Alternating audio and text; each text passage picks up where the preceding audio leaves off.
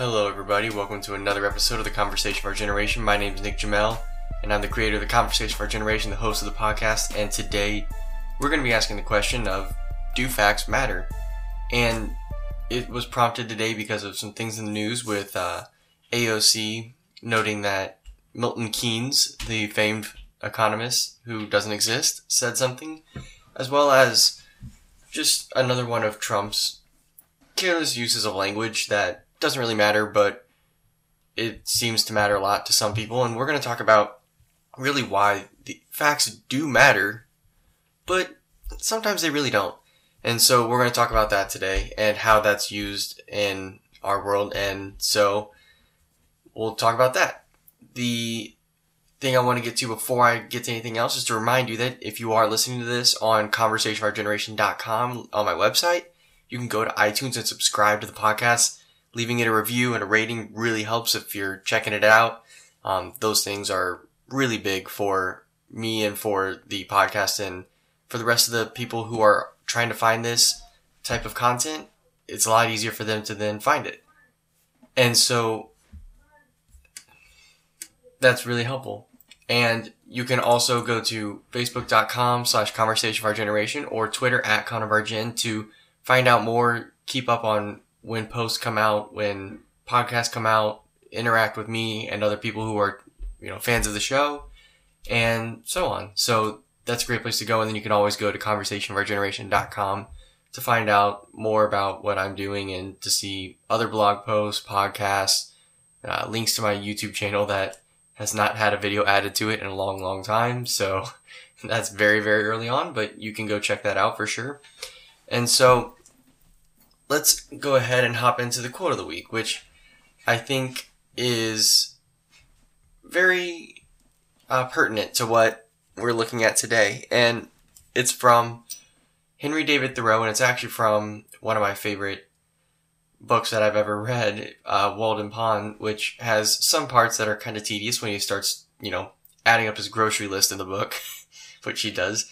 But a lot of his reflections on life and on nature and all of that stuff is very interesting to read, and a lot of it's really good, and it's good to see someone get outside society and look back on society and not criticize it necessarily, but just ask the question of why we do things, because he's like, I'm out here living in the woods and I don't need that.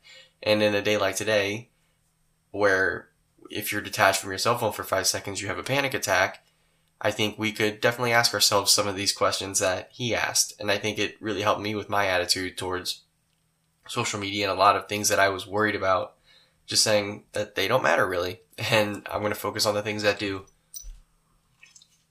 But today's quote is not quite related to that. What he says is, I went to the woods because I wished to live deliberately, to front only the essential facts of life, and see if I could not learn what it had to teach, and not when I came to die discover that I had not lived.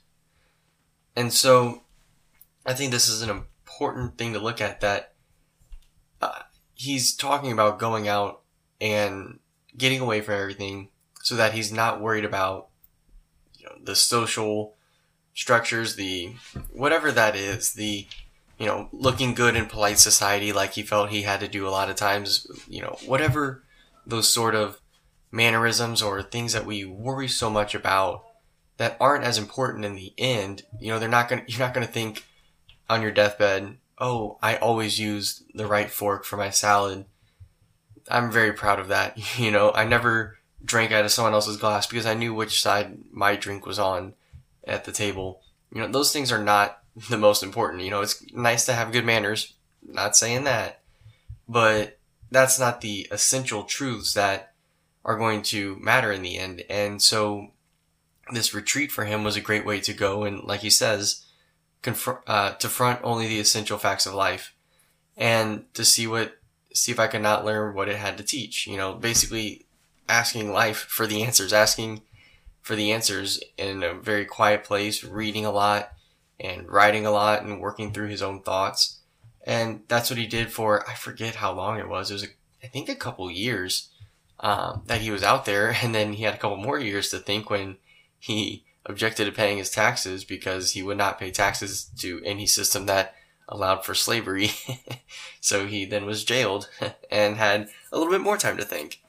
And he also has a great essay on civil disobedience, which I think I've actually talked about some of this stuff. So I'll definitely link to those more conversations about Thoreau and Walden Pond and civil disobedience in the show notes. So if you go to conversationforgeneration.com, you can check those out. But I think that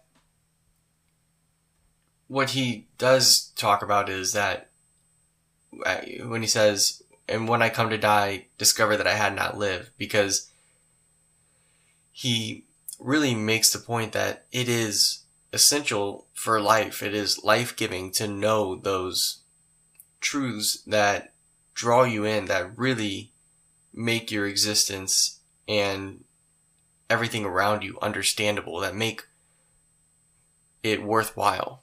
And so I think that's what we can look at today, is what are those essential thoughts, essential truths that really make life worth living. You know, your family and your friends, your religion, your purpose in life, you know, those are the things that truly drive you forward and help you, right? Your day-to-day work even is something that keeps you on track. And, you know, as long as it's not, even if it is menial, as long as you know that you're doing it for the higher purpose, you're not doing it for a paycheck every 2 weeks or on the 1st and 15th, you're doing it because you want to support a family, you want to, you know, do something that calls to something higher, right?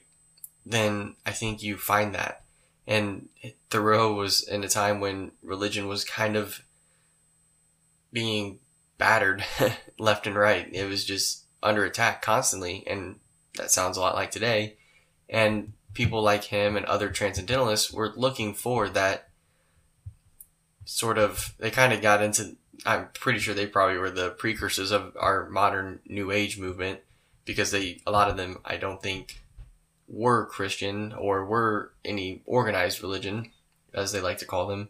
And so they just kind of found their own meaning, whatever that means. But I do think that there is a sense that you are drawn to that. And if you don't pay your dues to whatever is present, then you're going to be drawn away from whatever you have. And so I think that one thing we can take from this is that we should confront only the essential facts of life, and to work to find what those are and understand those essential facts. And so, sorry, I'm a little distracted. My wife is up with the dog upstairs, and I can hear him kind of running around, and she's trying to study for a test today for nursing. So she is telling him to probably get off of her studying, and, you know, because he'll jump in and jump on the whiteboard and erase stuff that she's writing out and all sorts of stuff, because he's a little puppy and he's adorable, but I can definitely hear that argument going on above me. And so let's go ahead and hop into the main topic for today, because what I've noticed, and I think I mentioned this at the top, that a few things have come up on the campaign trail as well, but mainly in the wake of this impeachment and on social media from Alexandria Ocasio-Cortez. Gosh, I was stuck in between her nickname that Andrew Klavan uses, which is Alexandria Ocasio-Cortez, and her actual name, Ocasio-Cortez. And both Trump and AOC are definitely both known for kind of being inexact with their language, let's say. And they both have had some goofy mistakes recently that have really led people to miss the main point of what they were getting across. And I think that if it's a purposeful tactic, it was really effective for both of them, because it got the other side talking about their ideas quite a bit, or at least sharing their post and mocking them, but spreading their idea, even if they didn't engage with the actual point that was being put forward. So the first slip up was this week. AOC made a post and she mixed up the name John Maynard Keynes with Milton Friedman, and she said that the famous economist Milton Keynes, who does not exist. I mean, there might be a Milton Keynes out there, who knows, But there was not a famed 20th century economist named Milton Keynes. And, she mixed up two of the most prominent economists of the last 100 years who kind of disagree on a lot of things. Keynes is the reason why we have the Federal Reserve and a lot of the government spending in order to jumpstart economies. And Milton Friedman was very, very libertarian on many of those things, but was open to having a safety net so that the people who did want to have freedom would be able to pursue it as long as there's, a moderate safety net to catch the people who don't want their freedom, basically, is kind of how he argued it. That there's always going to be people who are afraid of it and afraid of freedom. And so having something there for those people that, they can access if they need it because they're not going out and making their own way allows for people to be freer in other circumstances. And, it's funny that she mixed up the names, and it proves, over and over that she kind of doesn't fully know what she's talking about. She does have a degree in economics, so you would hope she'd be able to get those straight. But at the same time, I definitely had to double check and look up how to spell, John Maynard Keyes. I wasn't sure how to spell his middle name, right? I was an econ minor. I don't really remember how to, you just have little things like that you have to look into. And so, obviously mixing up two people is a little bit different than not remembering how to spell someone's name. But if you have to kind of ask yourself if this was Rand Paul, if you're a libertarian, or if you're a Republican, Ted Cruz, and they were giving a speech and they said, or I guess not Rand Paul, Ron Paul, see, there you go. I just did it right there. But if you're looking at a libertarian looking at Ron Paul or a Republican looking at Ted Cruz, would you be jumping all over them for mixing up their name if they're quoting something that an economist said, right? Mixing up two economists' names. And, in reality, it's not the biggest deal because you can even just go and find the quote real quick. If you just search the quote that she has, that she puts up, you can find it. And so it's not that big of a deal. And then Trump also this week then went out and after his impeachment hearing, and he said that during impeachment, or not impeachment hearing, but the impeachment acquittal, he says that he heard the one word he wanted to hear, total exoneration. And I'm pretty sure he said exoneration. He might have said acquittal. I think he said exoneration though.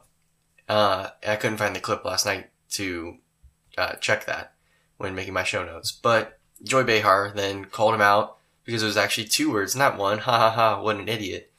But here's the thing. Both of these people got a ton of social media and airtime totally disproportionate to what their points were there. To what the little mistake was, mixing up two economists or saying, I heard the one word I wanted to hear, total exoneration. Those things aren't that important. Those are, if anything, minor slip-ups, but potentially calculated mistakes that get the other side to mock you, to amplify what your message is, and to put it out there more. Because there's plenty of times where, for Trump or AOC, that people aren't criticizing their point. They're making fun of some little silly error that they make in the process, but then it blows up on social media. It blows up on, you start playing the president's exoneration presser on The View, and it gets them talking about it. And here's the thing. When people in the middle of the country in Wisconsin are in their doctor's office and The View is on, and they see that, even if they're not, they're lukewarm on Trump, people around me are just like, who gives a, who cares if he says something like that? I can just tell you that people who I know around me who aren't big Trump fans but are kind of apolitical look at him and think, he's gotten a hard deal. There's plenty of people in Indianapolis and some other parts of Indiana that are, further, a little bit more liberal for sure. But even people who are a little bit liberal or the independents, I'm telling you, I think he's turning some minds. And I know that there's people who were Sanders people in the 2016 election who voted for Trump in 2016 and are looking at him again, even if Sanders is running. So I think it's important to recognize that his message is getting to the right people, and the more it's amplified and the more he's mocked for the silly things, the more entrenched and the more people start to give him credit on some of his other stuff, because people see how ridiculous it is to criticize him for something like that when he just went through impeachment for 2 things that weren't even illegal. Like, there was no crime even ever submitted to the Senate. So how are you supposed to do anything with that?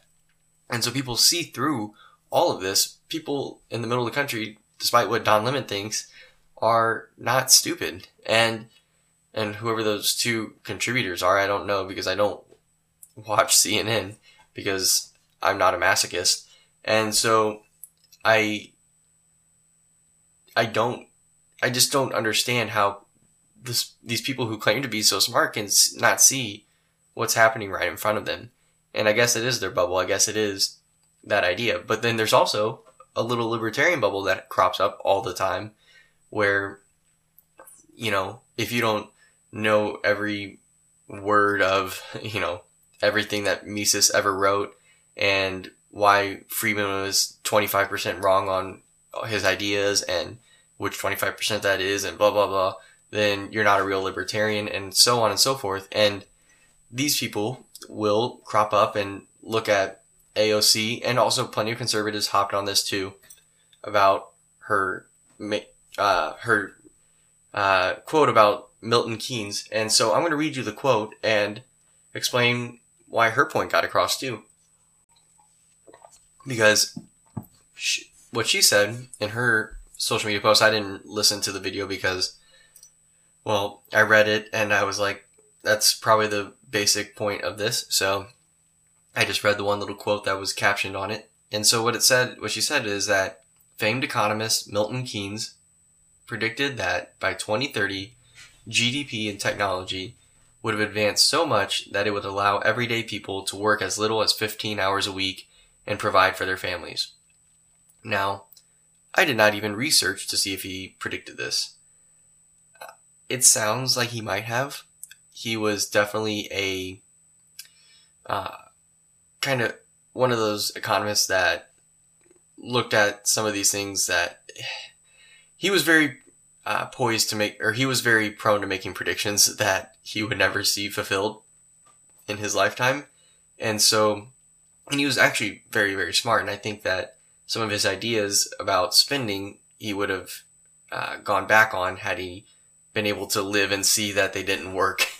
But we didn't really implement enough Keynesian economics before he died that it really mattered, because he died before the end of World War II. I think it was 1943 when I looked it up. So he really didn't get to see the full effect of his ideas that came up really in the, throughout the 40s a little bit, and see that it didn't actually work and it kind of started to fail. And then also in the 60s and 70s, there was a lot of stuff happening there too that really backfired on the Americans and the economy when we implemented them. But that being said, this idea that GDP and technology would have advanced so much that it would allow everyday people to work as little as 15 hours is not by 2030. It's really not totally absurd. I mean, if you don't care that you're, if you work 40 hours a week between now and 2030, you're going to have a ton more buying power, and hopefully you're going to get promoted and make more money and so on and so forth. And that'll be directly correlated to the fact that, with 10 more years experience, 10 more years down the road, you're making a lot more, you're a lot more productive, your output is a lot higher because you're a lot more efficient at whatever you're doing, those kinds of things. You're a lot more experienced, so on. So you can see that as you grow in your career, you get paid more per hour. The idea here is that technology would advance so rapidly that it would allow us to output so much that we wouldn't need more than 15 hours a week. Now, I think that there's a case to be made that possibly super productive people, like consultants and people like that, could work really 15 hours a week. I mean, there is a book today out that's called The 4-Hour Work Week. I haven't read it, and I don't exactly know what it's about, but I know it's about how to really cram the most important things in, and then, the idea is not that you really only work 4 hours a week, but that you do all the painful tasks or whatever, I think, for the first 4 hours. And then the rest of the week you kind of maintain things. I don't know exactly. But there is a book out there about that right now. So a 15-hour work week 10 years from now is not the craziest thing in the world. It really isn't. If you just imagine that each year you work one less hour, you get paid, with inflation, so your raises track with inflation. So you work one less hour, but you only get a 3% raise or whatever it is year over year for 20 years from 2010 to 2030. Technology is going to advance so much that most technology is going to get cheaper and cheaper and cheaper. Your pay is going to track with inflation, so you're not going to get, screwed on that end. And then by 20 years after, you're working a 40-hour work week. Now you're working a 20-hour work week, and you have the same buying power. That's a potential thing that could happen. I don't think you're going to be able to live better and better on 15 hours a week, but I do think there's a case to be made that people could potentially live at a similar quality of life, or maybe a little bit better, because goods will get cheaper because of technological advancement as well over that time. I think that that's possible. I don't see why not, because the gains on productivity from technology are pretty incredible, and even more and more so. I mean, especially with, the power that we have in our computers today, the power that we have in our phones, the ability of people to be entrepreneurs and make their way. I mean, there are people who, if they wanted to, could put out 5 podcasts a week, and not really do much other promotion. I know that there's podcasters out there who have enough of an audience. The Survival Podcast, Jack Spirko there does more and more to build that community than he needs to, really. If you just wanted it to be the podcast, he could probably make a comfortable living doing the podcast, an hour worth of research or gathering show notes, or maybe 2 hours each day, and go through and boom, boom, boom. He really has like a 20-hour work week there. If he does 2 hours of prep, an hour-long show, hour-long post-production and posting it, and that's it, something like that, you could do that. It's not unreasonable. And so it's not actually the craziest thing. And so now the problem is the people who could actually talk about this idea and say, hey, yeah, that's possible, but you're going to have to make some trade-offs, like I just did, who just talked through this idea, and same with Trump's, total exoneration idea. We just talked through those and actually got to the heart of the matter. Both these people used their opponents to amplify their voice. And in doing so, these people did not confront the essential assertion being made. They didn't confront the essential fact in what was being said. And so there is a lot to really reflect there. I mean, if you look at where we are now, what $30,000 does today for a 40-hour work week, compared to in 1905, when John Maynard Keynes was like 22.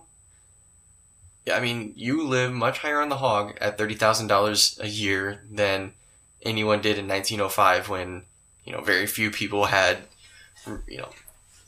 good plumbing, electricity, so on and so forth. It wasn't really in most places. It was just, you didn't have nearly any of the convenient technology that you have today. I mean, it's a modest income today, but you still live higher on the hog. And so that idea of the 15 hours a week could be true. And so we need to confront the idea. We need to talk about that and say, okay, what would it take? What changes would be made to our economy because of this? What is going to happen here and there? What would these effects be? Because this is a serious conversation to be had, believe it or not. even though it was put forth in an unserious way. So I do think, the question of do facts matter, I do think they matter when they truly affect the conversation.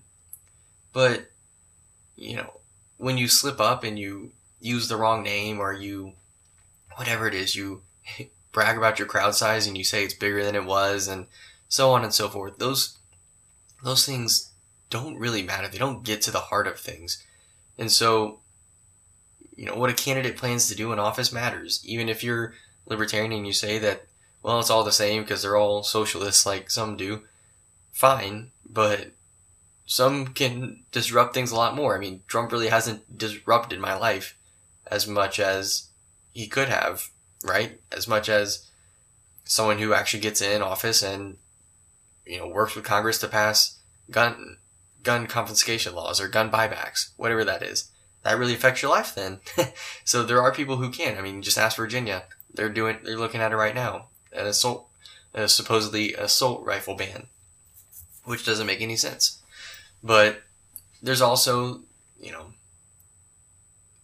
whether or not the president is being thrown out of office matters. What your, work week, if you can live off a 15-hour work week, does that matter? Yeah, that affects your life in a huge way. I mean, just imagine if you could work 25 hours less per week and still live the same lifestyle you do.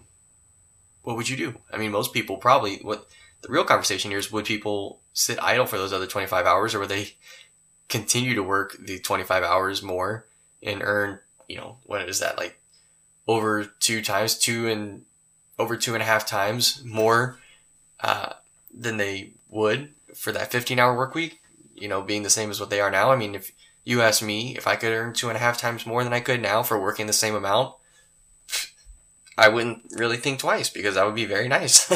So,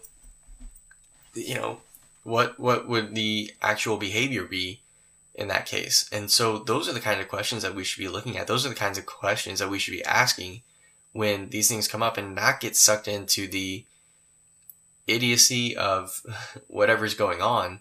Because I don't know if it's a purposeful tact that, people are using these silly slip-ups to amplify, or if it's just the way we are now, where our politicians are just fairly ignorant about little things, and they are very good at striking a chord in, the American heart in some way, their constituents' hearts, and so people get behind them because of that.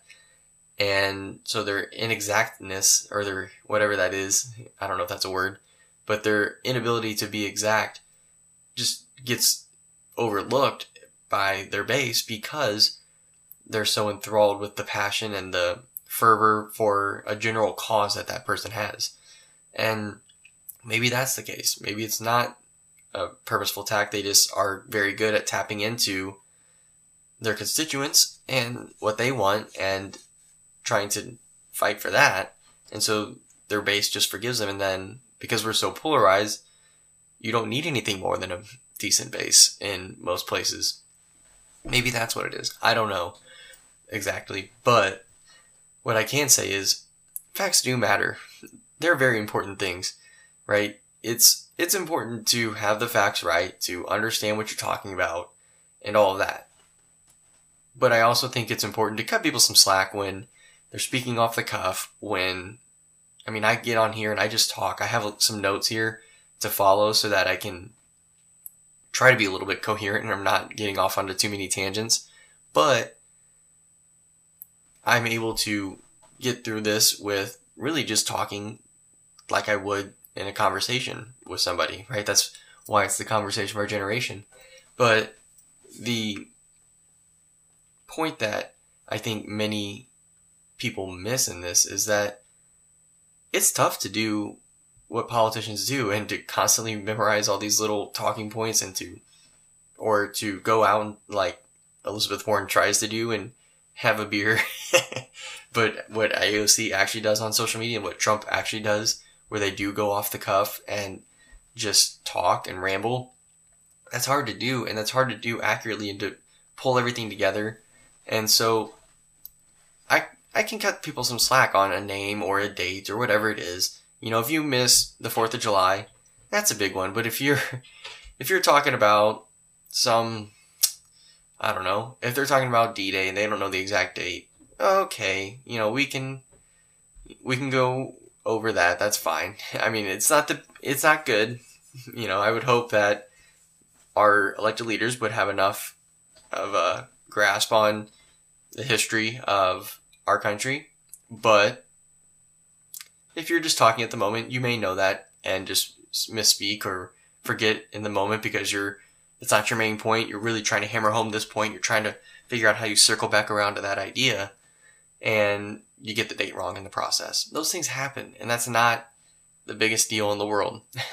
So I just think that we need to cut people a little slack, first of all, and then also be on the lookout for that hypercriticism and just see if there's something not nefarious, but if there's something that stinks about it a little bit. Because I think that there's definitely a little bit there that I think people are not necessarily being fully honest, I guess. And so definitely keep an eye out and see what the effect of outrage over someone misspeaking or a misstatement about a fact, whatever that is, see what the outrage is about and really cut through the noise and get to what is actually going on. Because I think that our media is so happy to get out and criticize and make people look like idiots that,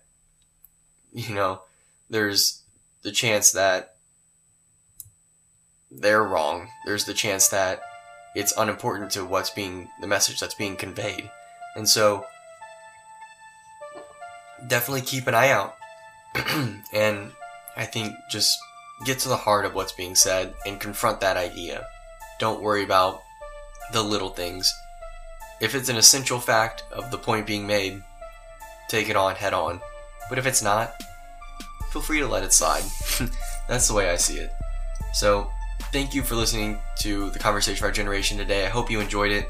If you did, please go to iTunes, give it a 5-star rating, good review, share it with your friends. You can send the link out to someone if you think this is a good episode for someone to check out. Whatever it is.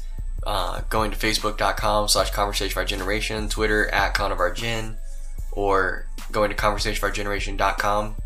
I'll have the show notes there. I'll have some more resources on Thoreau that I've put up in the past, and definitely go and check those things out. I think it will really help you out as you go forward too. So please share, like, subscribe, all of those things. Those really, really help me grow and this podcast grow to reach more people. So if you're enjoying it, share it. And that concludes this episode of the Conversation of Our Generation. Thanks for listening today, and let's get the dialogue going. I'll talk to you next week.